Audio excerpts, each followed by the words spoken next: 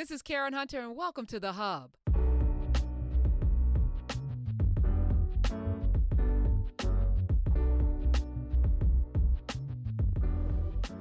Who wants to walk around with dingy, stained teeth? You know I drink a lot of tea, and if you're like me, you don't want anyone to know that.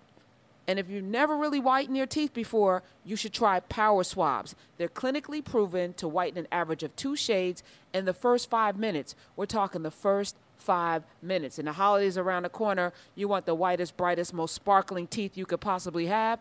And Power Swabs will never leave your teeth or gums sore or sensitive like those other whitening treatments. And it's totally safe and effective on all dental work.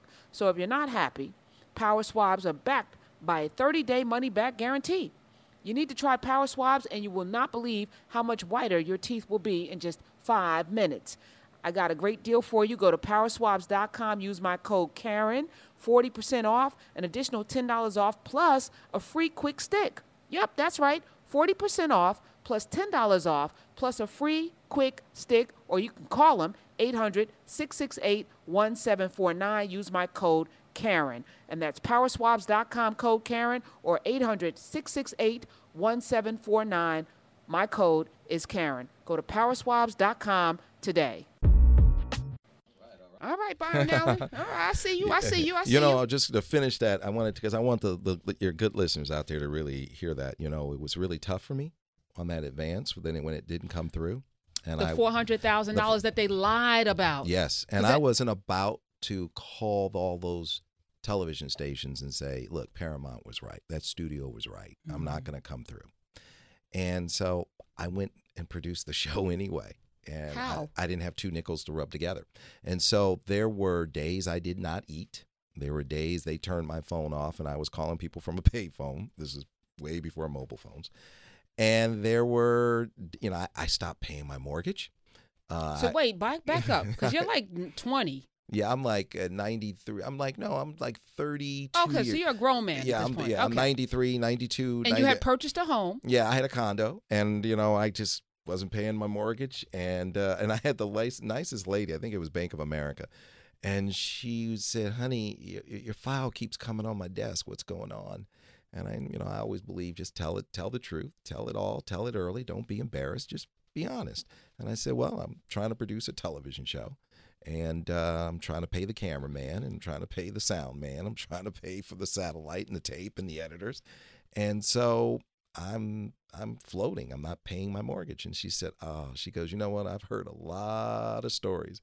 She goes, I've never heard one like that. She goes, you're telling me the truth. I said, absolutely. And she said, I tell you what. She says, here's what you do. She said, you're good with me up to day 89. Day 89. After day 89, day 90, it goes to another lady who sits next to me, Agnes. And she said, you don't want your file to get on Agnes's desk because she's not as nice as me. And it gets really bad. And I said, okay. And I put it on my calendar. And then I would run to the bank and pay my mortgage on the 89th day. And in between, I would go and I would pay for the tape and pay for the satellite. And that's how I got the show up and running. And I did that for a number of years. And finally, I went and sat down with all the heads of the movie studios. And I said, look, I'm interviewing your movie stars. I'm having on your movie stars, and I'm showing your clips and saying, go see your movies for an hour. And I'm having on about 7 of them a week. I said, you guys are spending $200 million to $600 million a year each advertising your movies. Why don't you advertise with me so I can be there to support you, because I'm basically a 1-hour commercial saying, go see your movies. And I pretty much signed up all the movie studios. And that's how I was able to, eat regularly, keep my phone on, and keep my home out of foreclosure. And my home probably went in and out of foreclosure 14 times over a 5-year period or something. It was ridiculous. It was insane. My credit, I'm listening to you talk about credit. I had the worst credit ever. I mean, I went to go buy a car, and the guy ran my credit, and it wouldn't stop printing out of the machine. And it was just like, it just kept printing, and the guys just started laughing. And he's like, this is the worst credit in the history of credit. And, finally I turned the corner and I just sat with all the industries, and I went and I said, I'm going to sit with the soft drink companies now, because I had an epiphany, which was, it's not about me, it's about you. What's my value add? And I went and sat with the soft drink companies and said, here's what I'm going to do for you. Then I went and sat with the automotive industry, all the car companies. I said, here's what I'm going to do for you. Then I went and sat with the pharmaceutical companies and the packaged goods companies. And I literally went and visited all the TV stations physically and said, I'm here. And I sat with all of the ad agencies and all of the advertisers and the board of directors and the chief marketing officers. And I said, I'm here to do good business with you, to bring a value to you. I said, price will not be the reason we don't do business. So right now you can call ABC or NBC or CBS, and you could say, I'm going to pay them $50,000 to reach 1 million people, $50,000 to reach 1 million people. You tell me what you want to pay me and I'll accept the number. Right? I say to them, the reason we won't do business, it won't be because of price. It'll be because you've decided not to do business with me. So you need to decide that I'm worth doing business with, and I'll let you pick the price. Price won't be the reason. So boom. I went to a guy and How did you know to do this, Byron Allen? I had a good friend named Roger King. He started King. That's King World. That's Oprah now. Yeah, and he sold Wheel of Fortune, Jeopardy, and Oprah. And he said to me one night we were at dinner. He said, Byron, you have to. He said, how much money am I getting for Oprah in New York? And I say, $80,000 a week. And he hit me in my arm. He goes, $300,000 a week. I go, how much am I getting in L.A.? And I say, $60,000 a week. Another 300, right? And then then it was like, I'm getting $1 million a week out of L.A., New York, and Chicago. He goes, Byron, always know the numbers. And if you don't, call me. I'll tell you. Right? And How'd so wait, time. Back up, because you just skipped over Roger King. Yeah. It's like you. Well, how did you become friends with Roger King? Like, how did I become friends with Roger? I met Roger at the TV convention, NATPE. So I would go. I met Al Massini. I met Roger King. I met Dick Roberts. And Roger was just, there were a lot of good guys in my life. And Roger was one of those really amazing guys. You have Oprah Winfrey because of Roger. He built the most successful syndication company out there. He had Wheel of Fortune, Jeopardy, Oprah, God bless her soul. His company was debt-free with $1 billion in cash and $2.5 billion in receivables. And the reason I knew that, because he made sure I knew that. He was like, hey, Byron, let me tell you about my balance sheet. No debt, $1 billion in the cash, and I got $2.5 billion in receivables. And before this is over, I'm going to collect another $10 billion. Hey, let's go get something to eat, right? That's how he started his launch, right? So one day he called me up. He said, listen, I want you to come to New York and pitch me. I said, sure. And I go to New York and I pitch him. And he's sitting there and I'm pitching him. And all of a sudden, I stopped my pitch. I finished. And he goes, wow. He says, wow. He goes, I heard you were a great salesman. He said, I heard from a lot of guys around here you were really a great salesman. He says, well, let me tell you something. He goes, you're not the greatest salesman to ever live. Like that. He just says that, right? He goes, let me tell you. He goes, I'll tell you who the greatest salesman to ever live. And I'm thinking he's going to say him, right? He goes, my daddy. He says, my dad, he inherited the company from his daddy, the Little Rascals. He said, my daddy. Well, his father did the Little Rascals. That's right. His father syndicated the Little Rascals. The Little Rascals. Spanky and them. Alfalfa. Our gang, right? He said, my dad was the greatest salesman ever. And he says, my dad loved great salesmen. And he said, my daddy would have loved you. And he opened his drawer and he pulled out a tie and he said, this tie belonged to my daddy. And he said, my daddy would really, here, wear this tie. Please wear this tie, because my daddy would have given you a tie. Whenever he liked a salesman, he said, here's my tie, right? And he was really sweet. And I was touched that he just talked to me. He goes, but he said, listen, I want to talk to you about something else too. And I go, okay, all right. He says, you've been calling all these TV stations from your dining room table. And, did he know about the underwear? Yeah, he knew. Wearing out the holes in the chair. And everything. He goes, you've been sitting there. He goes, I heard about that because I play golf with all these guys. Oh, and he says, they're telling me how you keep calling them and you won't stop calling them. And he says, I'm playing golf with them and they're laughing and joking about how much you call them. And he said, and some of them, a number of them said they're not going to do business with you because you're black. And he said, I don't like that. He goes, that doesn't work for me. He goes, my mother and father raised me better than that. He goes, I don't even know why they feel like they could say that to me. So he said, listen up. Everybody who owns and operates a television station in America that's worth anything is going to be at my beach house this summer, this weekend. And he goes, it's my 60th birthday or whatever it was. And he said, I hired Elton John, the Four Tops, and Paul Anka to perform. And the Sarducci brothers are going to do a half-hour fireworks show. And I'm spending a couple of $1 million this weekend just to celebrate my birthday. And he goes, everybody who owns a TV station is going to be there, and I want you to come and be in my beach house this weekend. Please come. Now, I barely had 2 nickels to rub together. I just started my company. So I go, and I'm thinking, oh, my God, I hope this guy put me on the list because I don't even have the money to get back. I can't get a hotel room because I took the last bus there, right? And they said, oh, yeah, the boss has been looking for you. And I go in, and he goes, Byron Allen, now this party can get started, right? And he comes up to me. He was your sponsor. Right, he walks up to me, and he goes, now who here is not returning your phone calls? Ooh. It's back. FabFitFun is here. The winter box is on sale now.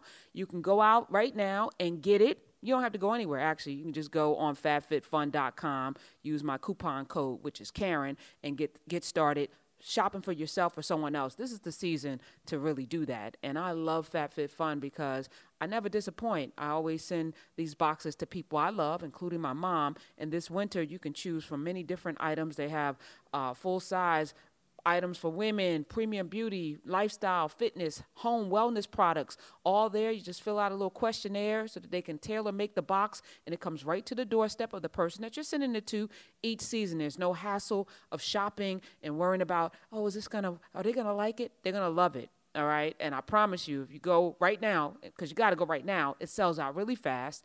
And I remember the last box I got from my mom. She was overjoyed because I got some wine glasses for she and her husband and a bunch of other stuff, like a blanket for them to do a picnic. And there was a kimono in there so she can get. Anyway, you can go check it out for yourself. Let me tell you, this is an amazing product, FabFitFun. And if you go right now, $49.99. The box is more than $200 in value. $49.99 at fabfitfun.com. Use my coupon code. This is Karen. Seasonal subscription box, full-size beauty, fitness, fashion, and lifestyle products at fabfitfun.com. Coupon code. This is Karen. $10 off your first box, and it retails $49.99, valued over $200. Check it out. I said, everybody? Tell the truth. I said, shame the devil. Nobody. He goes, watch this, right? And he says, hey, Fred. He was like, put down that guacamole and chips. He says, come over here, Fred. Right? And I'm like, I've never seen anybody talk to people who run TV stations. Like, these are really big ego, powerful guys. And the guy sheepishly, he just kind of comes over to Roger. He goes, yeah, Roger, yeah. He goes, hey, do you want me to renew Wheel of Fortune and Jeopardy and Oprah with you so you can still be the #1 television station in America and make all the money that I allow you to make? And he goes, hey, Roger, yeah, come on, buddy. Just kind of like, he goes, of course, Roger. He goes, all right, do me a favor. Call Byron back, figure out what you guys can do together, and then I'm going to figure out how much I'm going to charge you. And then he went on stage, and he said, everybody, welcome to my 60th. We've got the Four Tops. We've got the Sarducci brothers, Elton John, and all these wonderful people. And he said, Byron Allen is here, the hardest working, smartest man in show business. I love you, Byron Allen. Never had another problem. Ever. Ever. Boom. Game changer. That's the difference between a fan and a sponsor. That's right. And so you get these people. And he was just real. And what happened was he was honest with me about his experience with Oprah. Because part of that conversation, he said, listen, I didn't realize how bad it was out there until I started selling Oprah. How bad it was for black people in the industry. racism. For racism. And this is a rich white man just being honest and breaking it down. He said, I'm sitting in a TV station. And the dude said to me, he says, I'm pitching Oprah first year. And I'm like, this is the greatest show ever. And I'm selling it, right? And he said, this guy looked at me. He said, I'll never put that on my television station. So Roger said, I got up from the chair I was sitting in and I threw it at the guy. And Privilege. Yes. Right? Yes. And he In said, action. In action. And he said, and he goes, and I took it across the street and I sold it to his competitor and we ran him out of town. He goes, so that was like new for me. And then when he goes, so when I hear this is when I'm on the golf course and I'm hearing these guys say this, he goes, now basically I have the money and the power to shut that down. And he did. And it was really, it was eye-opening. It was really something special. So if Mr. King were around today, would you have had this battle with Comcast and Charter? Oh yeah, this battle. Still? Yeah. This battle is this is the fourth and final chapter. This is what Coretta taught us. So let's break it down. This is what Martin Luther King Jr. and Coretta Scott King, the true queen of America, taught us. This is a real battle, and it's the fourth and final chapter. You know, look, at the end of the day, in my opinion, this has never been about black. This has never been about white. This has been about money. They brought us here for money, to build wealth. And the moment we were freed, then it was a competition for that money. Martin Luther King put it in his book where he said, you know, when we were fighting for civil rights, I had a lot of liberal whites leaning in. But when it came time to talk about economic inclusion, all of my liberal white supporters faded away. So that's what this is about. But we see when you do business with black people, you brought up Oprah, and not just black people, but you make money. Yeah. Oprah made money for a lot of people. Yes. You made money for a lot of people. Yes. And So, you mentioned the Negro Leagues, which was made money. fiscally one of the economic drivers that incorporated not just the sport itself, but all of the economies that were built around the sport. That's to right. the point where it was one of the most economically sustainable engines, regardless of race. That's So right. So yeah. So Yeah. maybe that's the fear, that they can't compete, but we'll get to that in a second. 'Cause they But why couldn't. would you think you could compete when I built your wealth for scraps off your table? I wouldn't want to compete against that person. Oh, so they know. Oh, absolutely. There is no. If you Wait, hold on, Byron. no, there's nothing. This is all based on fear because I watched you build the wealthiest country in the world with the scraps off my table. I wouldn't want to compete with that person. Especially when I've created a system of rules that ensure I never have to do so fairly. Let me be really clear. The rules will be put in place, so I am not competing right. with you. That's right. So we're now going to systematically structure it so that you're not competing with me. So basically, I'm going to impose economic genocide, and I can create segregation through economics. And what happened was talking to Coretta and really opened my eyes is taking my daughter to school.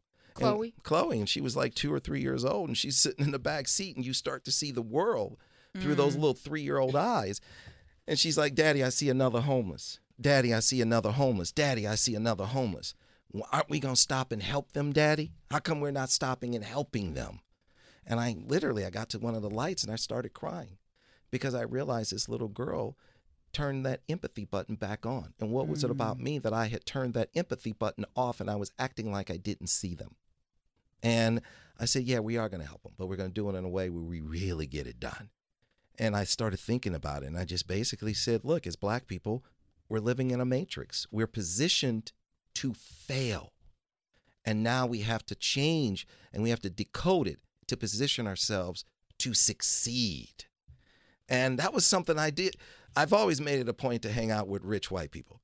You learn a lot from rich white people. And I was hanging out with Roger, and one of the things Roger and I were in Las Vegas at the George Foreman Michael Moore fight. And he bet $300,000 on Michael Moore. And because Michael Moore was a friend of ours from Detroit, and Michael was a friend of his. George Foreman. And George Foreman. And he was 40. But George Foreman ended up was losing the fight. George Foreman had lost the fight. Had lost the fight. And it was like 15 seconds left in the last round, and Foreman leaned up against the ropes as if he was beaten and he didn't have anything left, and popped Foreman in the mouth, Moore in the mouth, and took Moore and knocked Moore out. He did a rope-a-dope on him. He did to Moore what Muhammad Ali did to George Foreman, right? So he ends up being the oldest heavyweight champion in the world. It was an unbelievable fight. So I ran into Roger. I didn't even know he was going to be there. I'm in Vegas. I ran into Roger. And he's like, oh, my God, I bet on our friend Michael Moore. I'm down $300,000. He sounded like Rodney Dangerfield. He goes, come with me to get this money back. He's down $300,000. So he goes to the crap tables, and he loses another $450,000, and he's down $750,000. This is one evening. This was in 40 minutes. Okay, he's down $750,000, and I'm like, it's not even my money, and my blood pressure's going up. I'm tense hearing about the memory. So then he says to me, oh, this is ridiculous. He's down $750,000, and he says to me, do me a favor, come with me so I can go get this money back. I go, didn't you just say that when you were down three? And so he walks over to the baccarat table, and he's talking to all these pit bosses in these tuxedos. And the next thing you know, I see him, he starts having a conversation, and then it escalates, and it gets heated. Next thing I know, he's kind of screaming at me, yeah, I'm not going to be here all damn night. Just get rid of it, right? And he's screaming at him. And they start looking up at the cameras. I'm like, what is going on here? Next thing I know, they pick up the phone, boom, they hang it up, they go, okay, fine. And they start removing the sign off of the table. And the sign said, maximum bet, $15,000. Wow. And he said, I go, what was that all about? He goes, maximum bet, $15,000. He goes, when I sit down and I want to make bets, I want to bet as much as I want. He goes, I'll be here all night trying to get back this money, $15,000 a hand. He goes, the first order of business, when you sit down, position yourself to succeed. So he sat there. Even if it means changing the rules. Change the rules in your favor. And I watched him just like beat these guys down and say, you're doing it my way. So he sits down, he starts making $50,000 bets. Boom. Next thing I know, it's $100,000. Boom. $200,000. Bam. $250,000 bets. Then he like hits me on the shoulder and goes, what? You don't believe in me? How come you're not riding my bets? Meaning bet what I bet. Right? He didn't know I just started my company and I was trying to pay my phone bill. I'm trying to pay my phone bill. I have no chair. Right? and then so he's like, no, bet what I bet. He goes, I'm hot. I can do this, right? Bam. Next thing I know, and this guy comes up to me. He goes, your friend, who is that guy? I go, oh, he's in the TV business. I go, why? He goes, well, because it was packed in Vegas. He goes, there was this long line of guys to go into the bathroom. And he said, your friend walked up. He said he walked up and down the line and said, I'm sorry, fellas, I got to piss like a racehorse. And he gave everybody in line a couple of $1,000 so he can cut. He goes, so what does he do? I say he's in the TV business, right? So so Roger says, okay, I'm cashing out. So he goes, just give me the money. So he went from being $750,000 down to up $3.5 million. So you're going to brush your teeth twice a day anyway. You might as well use the best toothbrush on the market. And Quip toothbrush is not the best because of how it looks. It looks great, by the way. It's a sexy toothbrush. It's great to travel with. But it's the best toothbrush because it was literally designed by a dentist and product designers. And they put a built-in timer in, 2-minute timer, because that's how long the dentist recommends you're supposed to brush your teeth. And every Quip comes with new brush heads every 3 months delivered right to your door. Now they kicked it up a notch. They're even adding in floss with a pre-lined, pre-marked string to help you use just the right amount of floss, and toothpaste refills along with the brush head every 3 months so your routine is always correct. 3 million people are using Quip, including me, and starting at $25, you go to getquip.com/KH right now, and your first refill is free, plus free shipping. Did I mention that? Nope. GetQuip, GetQuip.com/KH, and your first refill is free. $3 in that cash.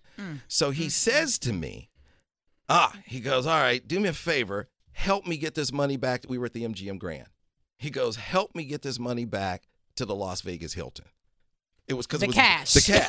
This isn't a debit card. It's not like cash. It was bags of like $3.5 million in cash. And I said, Roger, everybody in this casino has watched you gamble for like 3 hours, and they're watching us now with we won't make it to the curb in a cab at $3.5 million in cash. We're done. We'll just get taken out at the door. And he goes, oh, you're right. So he calls the Las Vegas Hilton, and the Las Vegas Hilton sent literally a money truck and 4 armed guards to take the money back to the Las Vegas Hilton. So I learned early on, position yourself to succeed. And you don't have to be super smart to be rich, Right. apparently. Because, Right. Dumbass. good moral. Yeah, Good moral. Yeah. So what I wanted to do is I said, how are we being positioned to fail? And I always say, look, they're killing us in the schoolroom, and they're killing us in the boardroom, and they're killing us in the courtroom long before you watch them choke us to death in the street. Yeah. Long before you see them shoot us to death with our arms up. They're positioning us to fail when you don't get a proper education. You're being positioned to fail. When you don't get access to capital that's not predatory. When you don't get access to deal flow in businesses, you're positioned to fail. And when you are getting laws that come your way that just shut you down, that basically are just here to incarcerate you forever. So the real war is in that schoolroom, in that boardroom, and in that courtroom. And I just said, basically, that's what's happening. That's how we're positioned. And I always said it's the 4 Ds. First, they dismiss us. And then after you get a little upset about being dismissed, they discredit you. And then after they discredit you, you get really angry about that. Then they're able to move on to that 3rd D. They demonize you. And then they move on to that 4th and inevitable D, so they can be right with their so-called Christian selves. They destroy you. So they just go through that pattern. They perfected it with women. Dismiss them, discredit them, demonize them, destroy them. Oh, she's a witch. Burn her at the stake. So that's what I'm seeing, and that's what I'm witnessing. Like, okay, we're being positioned, and Dr. King taught us that we need to have economic inclusion, or basically you're going to have segregation through economics, and that's just economic genocide at its worst. 2015, 2016, you decide to file this lawsuit, and you use the Civil Rights Act of 1866. Yes. Against Comcast and Charter. Give me the history behind why them, there, then, now. Why? Sure. Yeah. Listen, I supported Senator Barack Obama when he had very cheap suits. Let's not be shady, Byron Allen. Don't be mad because you didn't get an invite to the White House. No, I'm joking. I mean, I loved him. So I really, supported him as an unknown senator. And when he became president, I was obviously extremely proud. And his administration came to me and said, hey, these corporations are trying to get bigger, and they want to be much bigger. And we want to know, Comcast is trying to buy this, and Charter, these folks are trying to buy whatever. We want to know, are they good corporate citizens? And once again, do you want the real answer or the Hollywood answer? I said, we want the real answer. I said, the answer is not no, it's hell no. They're not good corporate citizens. And they say, why do you say that? I say, well, as an industry, they spend $70 billion a year licensing cable networks. So when you pay your cable bill, $1 goes to Lifetime, $8 goes to ESPN, another $1 goes to this cable network, whatever it might be, right? A&E. So I said, out of $70 billion in payout, black folks, we get zero, practically literally nothing. And I said, we don't have economic inclusion. You have Spanish language networks where the people who own them can't even speak Spanish. So they don't own their networks. Oh. And so, I said that, you don't have people from the gay community owning their networks or Asian people owning their networks. And if we don't own our networks, then we don't really have a seat at the table. And our voices aren't heard. Our voices aren't widely distributed. And so, therefore, we're not really a part of the democracy. And we're not getting any economic inclusion. And that's what the numbers say. Out of $70 billion, Negroes get zero. So that's why I say that. And they say, well, we've heard that before. But everybody's afraid to speak out. Everybody's afraid of repercussions. I say, well, I'm not afraid to speak out. I'm a comedian. That's what we do. We speak out. We tell the truth. What you do with the truth, that's on you. But at least you can say, I told you the truth. Right. So I will speak out, but I'm not going to use the FCC. Because I think the FCC is nothing but a bunch of mall cops. They're not going to do anything. So I said, I'm going to file a federal lawsuit. And that way you have to really deal with me. And this is how I decided to deal with the 4 Ds. If I file a federal lawsuit, you can't dismiss me, right? So if with a federal lawsuit, you can't discredit me. I'm using your process. You can't demonize me. I'm peaceful. I'm just saying we have a dispute. We can't resolve it. Let's go to a judge and a jury. It's just a dispute. And you can't destroy me Because even if you actually destroy me, the case will live forever. So that was the way I decided to decode that matrix of the 4 Ds.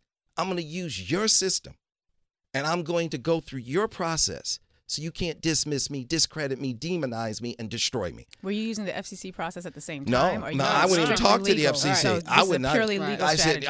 said, I'm not even going to talk to you guys. Goodbye. Stage left. See you later. Okay? We're going to go to the federal court. So we go downtown. Comcast, $20 billion. Charter, $10 billion. And we had a judge, African-American judge. For whatever reason, he never met with us. He never met with the plaintiff, the defendant, never talked to us. I'm like, hey, man, this is a complicated. No meeting in chambers, no discussion. Zero. Among the parties Never put my eyes. Nothing. He never met with any of us. And he wrote a 2-paragraph dismissal twice. He dismissed it. I'm like, brother, this is a complicated case. I created it, and I don't understand it sometimes. It's going to need more than your 2 paragraphs. It's going to need, right? So that was chartered. So it got dismissed. I'm like, okay, brother, I got you, right? So then we had Judge Wu, Asian American judge, and he met with us a number of times. And he was clear, focused. Comcast and Charter, the number 1, number 2 cable provider in America, was downtown first using as their defense, and you're an attorney, right? Using, and I love this, and thank you for being here. I love sitting with you. So used as their defense, get your mind ready for this one, the Hurley case. So we're sitting there going, you guys are using the Hurley case? Because everything in law is precedent, right? We're going to use the Hurley case? So these clowns are sitting there going, yeah, the Hurley case. So I go, what the hell is the Hurley case? So the Hurley case was, there were some parade organizers in Boston. This went all the way to the Supreme Court.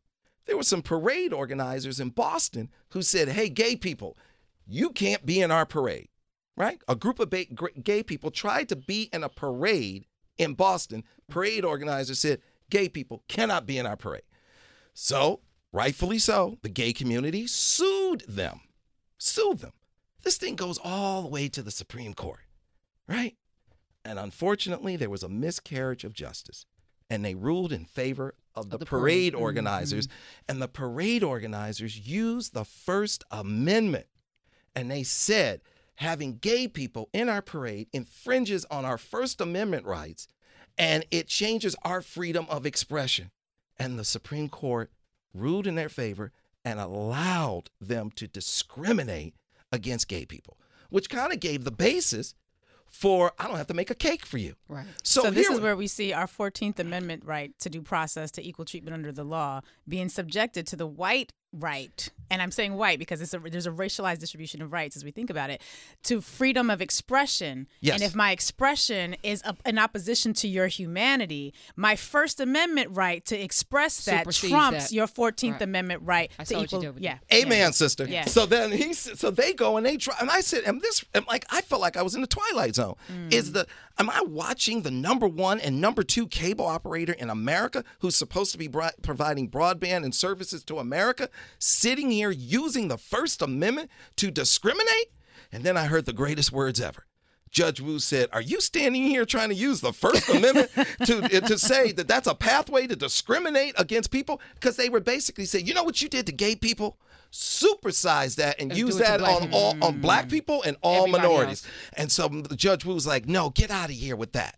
So then when they didn't get anywhere with that, after doing that, I couldn't even believe that. I said, guys, you shouldn't be using that law. You shouldn't be celebrating. It's bad law. It's bad law. You shouldn't be. It's a bad ruling. It's a bad ruling, Comcast and Charter, Brian Roberts and David Cohen. You shouldn't be using that law. You should be denouncing that decision. So shame on you as we pay you billions of dollars and you are celebrating something and trying to supersize it. So back up. Why wouldn't they want to license your company's channels? Well, okay, so that's a whole economic thing, but I want to No, go. but you're using the Civil Rights Act of 1866. saying it's a racial issue, Yes. not a money issue. That's what I said. So I said, look, on the Civil Rights Act of 1866. So here's what we said here.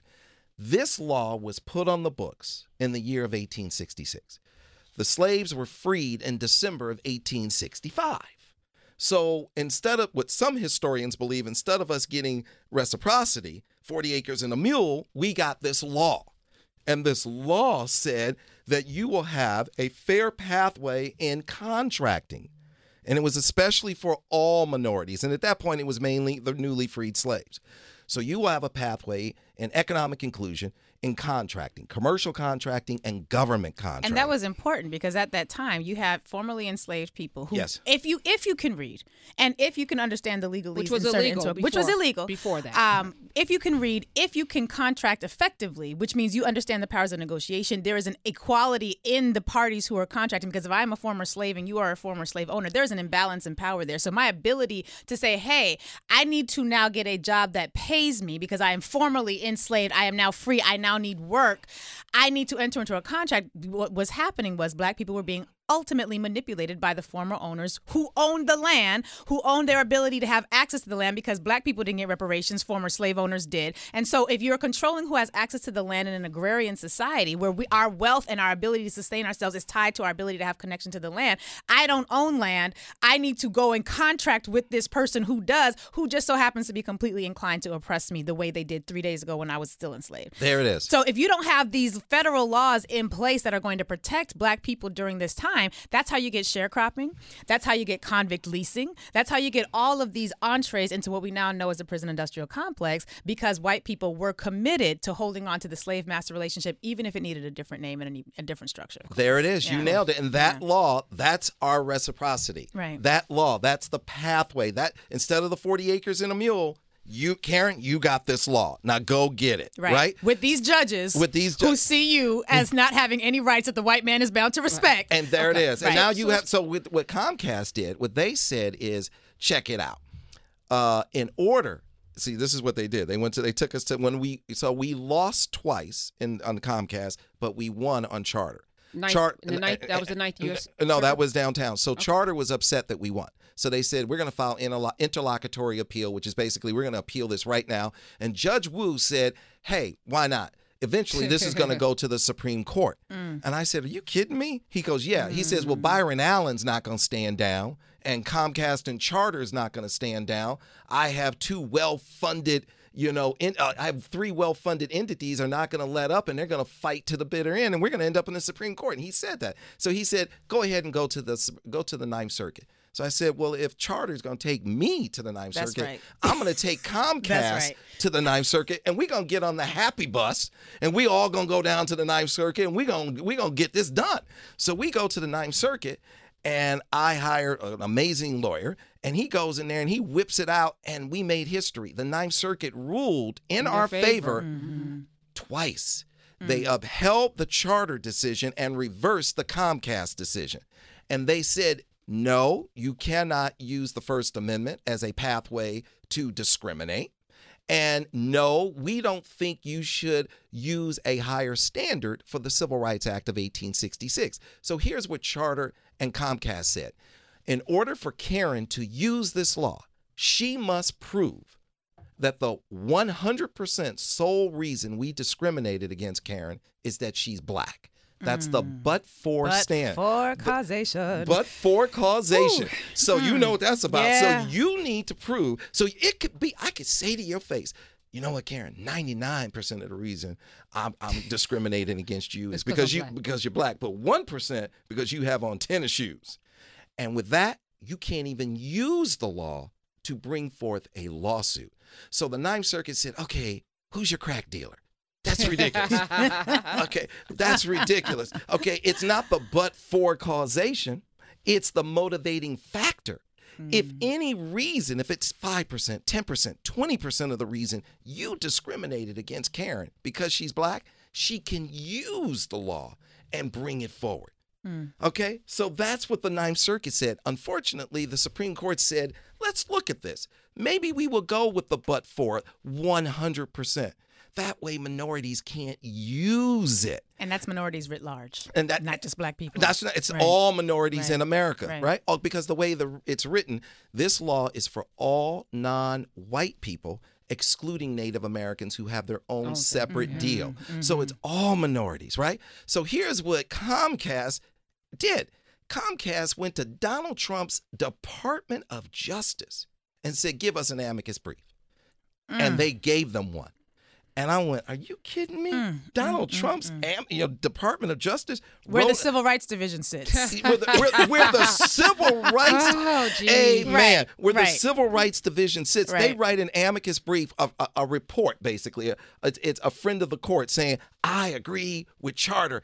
Roll those Negroes back to 1865. Get those Negroes back onto the plantation, right? Boom. So that's the amicus brief. I go, are you kidding me? I spent 2 weeks on the phone. I lost my voice. I'm calling every reporter. Then these guys go back and they not only say, thanks for the amicus brief, they did something we've never seen before, ever. They said, you know what? We have 30 minutes, Comcast says, we have 30 minutes in front of the 9 justices in the Supreme Court, 30 minutes. And Byron has 30 minutes in front of the 9 justices, right? But hey, Donald Trump, DOJ, we want to give you 10 of our 30 minutes. That is unprecedented. You do 10? not share your time to argue your case. Donald Trump, bring your DOJ into the United States Supreme Court, stand by Comcast's side, and argue against the civil rights for every American in America. So let's back up for a second. I mean, get your Which they said, oh, okay, sure. and so now we're standing in the Supreme Court next week and standing there against Comcast and Donald Trump's DOJ and Donald Trump's Supreme Court, Donald Trump era. And what they're doing is they just want to roll us back. So who did they get an amicus brief from? They got an amicus brief from Donald Trump. And they got one from the Chamber of Commerce. Why the Chamber of Commerce? So now what happens is Karen says, I got fired. And I got fired because I'm black. Well, now you can't get a lawyer on contingency because the lawyer is going to say, Karen, That's right. I can't take your case on contingency because it's too hard to prove that you got fired 100% because you're black. And because of that, I can't hold them accountable. So Which means I'm not going to get paid at the end of this case. You're not going to get paid at the end of this case. So now they're able to discriminate against you. You don't have a pathway to hold them accountable. Right. And I say No, 3 this is a words. super important Welcome to lawsuit. hell. Yeah. But Welcome to hell. So that's before the lawsuit, though. Yeah. Comcast went to NAACP, National Action Network, what was it? Urban League. Urban League, Urban League, right? And I named them in the lawsuit. I know. Yeah. And you named them individually. Yeah. And As defendants, Right. yes? Yeah, as defendants. Yeah. I said you guys are giving them racial cover. And you saying these are good white folks when they're not doing good white folks business with us. And that doesn't work. Let me tell you when they're good white folks, when they're doing good business with us. So what you didn't do is you didn't tell the people, because I said to them, why are you doing a memorandum of understanding on behalf of black people? You didn't tell black people you got $1 million donation and then negotiate it with them. Did they? Oh, they check. It's public. Okay. Go see All how right. much So money. let me ask you a question. Did you ask Comcast and Charter to do business? Absolutely. And they said no. They said no. As a matter of fact, we recently asked Charter to sit down with us to resolve this case, and Charter told their government relations person told my government relations person, we don't negotiate with terrorists. Wow. Okay. Charter. So they rather go to the Supreme Court. You know what? This is something. I think there's something more here. Oh, yes. There's more yes. here. And you want to Farnell. know what's here? This is white supremacy at its worst. Institutionalized racism. Don't you tell me what to do. Don't you tell me how to do. How dare you come with your uppity. How dare you have so much money? I'm going to control your behavior. Right. And I said, look, guys, I burned my knee pads long ago. This right? You I used said, to have them? I wanna tell us one? I said, look, guys, this. You know what? You're not going to like this. The bottom line, this is not an ask. This is a take.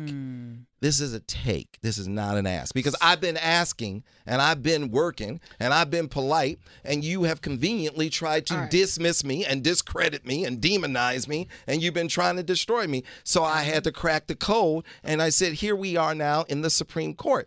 But the point I really want to make is that they're wrong. See, what they want to do is they want to be able to manipulate you. They want to be able to crush you. There's no scenario in which they should be challenging your civil rights. Comcast even made a racist offer. Their racist offer was, Byron, you drop the lawsuit and we might sit with you. Oh, this is like your $400,000 deal that was on the table. Right. If you sold $400,000, if you sold, said, oh, okay, been there, done that. Been there, done that. And I said, you know what? That's a racist offer. What you're saying to me is, I think you're a monkey. You're nothing more than a monkey. Now come get this banana. And you know why it's racist? Because the way you settle lawsuits with white people, you sit in a room, you work it out, you settle it, on the table, and you put everything down, everybody signs it, and then everybody withdraws their lawsuits. Right. But that's not how you're treating me as a black person, because you look at me as a monkey and you say, come get this banana, you little monkey. That's a racist offer. It's so institutionalized in you, you don't even understand how racist you are. Look at how you approach us in resolving lawsuits when you resolve thousands of lawsuits without doing that. We have to go to a break. Okay.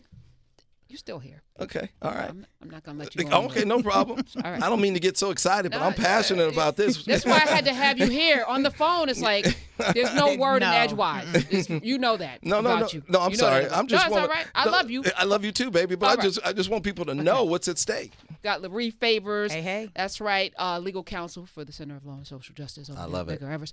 All right. You wanted to give a shout out before we went to break? Yeah, Senator Kamala Harris. She generated an amicus brief on our behalf, and she got Senator Booker to sign it, and Senator Blumenthal, and Senator Wyden, and 8 members of the Congressional Black Caucus, 8 of the 55. You know, we have 55 members of the Congressional Black Caucus. So you're like, what's up with the rest of them? That was my next question. What happened to them? The other 50? The other 47? Yeah. You know, Look at my math. the chairwoman of the Congressional Black Caucus, Karen Bass, thank you, Congresswoman Bass, she signed it, and she emailed all the members twice and said, hey, you need to pay attention to this and get it signed. Why do you say that again? Kamala Harris did what now? Kamala Harris, she generated Senator Kamala Harris. Kamala Harris, she generated the congressional brief. And That's huge. That's right. And she did a phenomenal job. And Cory Booker and Blumenthal and Wyden, thank you. And the 8 members of the Congressional Black Caucus.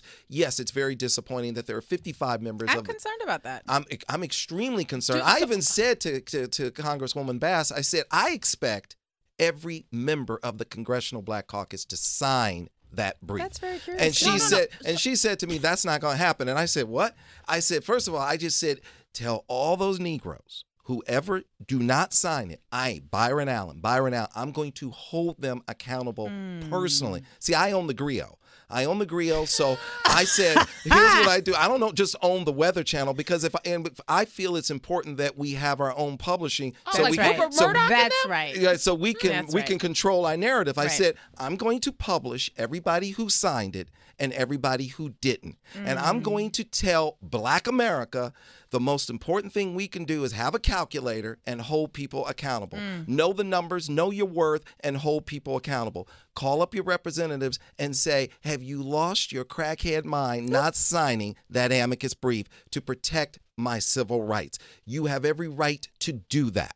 Do you think it's personal, Byron Allen? No, I don't think it's personal. Or allegiances because of the NAACP? Because if you sign it, now you're saying I'm not with the NAACP. No. By the way, I don't have a gripe with the NAACP. No, I know, but or even Al Sharpton. I don't have a problem with Al Sharpton. I don't have a problem with anybody. But at the end of the day, what I'm saying is you got to hold folks accountable. And here's what's happening. David Cohen is a very smart guy. And he works for Comcast, and he's their chief legal officer, whatever, government affairs guy, whatever.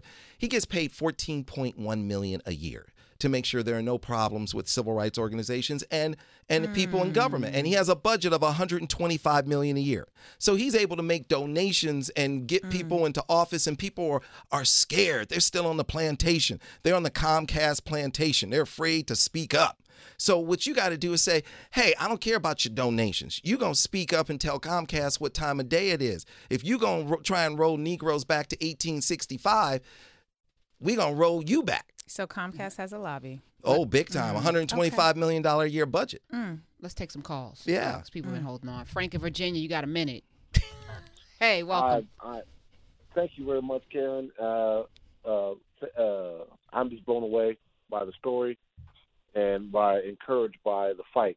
I also would like to say thank you for just bringing more arguments like this to light so that we can all be aware as we approach our elected representatives. And I do miss Cousin Phil, but I'm also enjoying Marie, and y'all keep doing what you're doing. Thank you. Thank you. And we're in this together. I mean, what happened was, the truth of the matter is the Supreme Court said, hey, we're not going to look at Byron Allen's case and Byron Allen's dispute with Comcast. We agree with the Ninth Circuit, but we are going to use this opportunity to maybe eviscerate, destroy this civil rights statute. That's really scary. That's really scary. So especially now as the court is with this court, with this court, Gorsuch, Kavanaugh, these folk who have. There it is. Yeah. There, because listen, I've always said the President of the United States is nothing more than temporary hired help, making permanent decisions through the Supreme Court. So you got to really stay on top of that. Why couldn't people understand that in 2016? Well, that was one of the things I was really upset with Obama about. Like, Obama, I'm sorry. You blame him for that? Well, all right, let's talk about it when we come back. When Scalia died in February, you need to replace his butt the day after. Immediately. Right.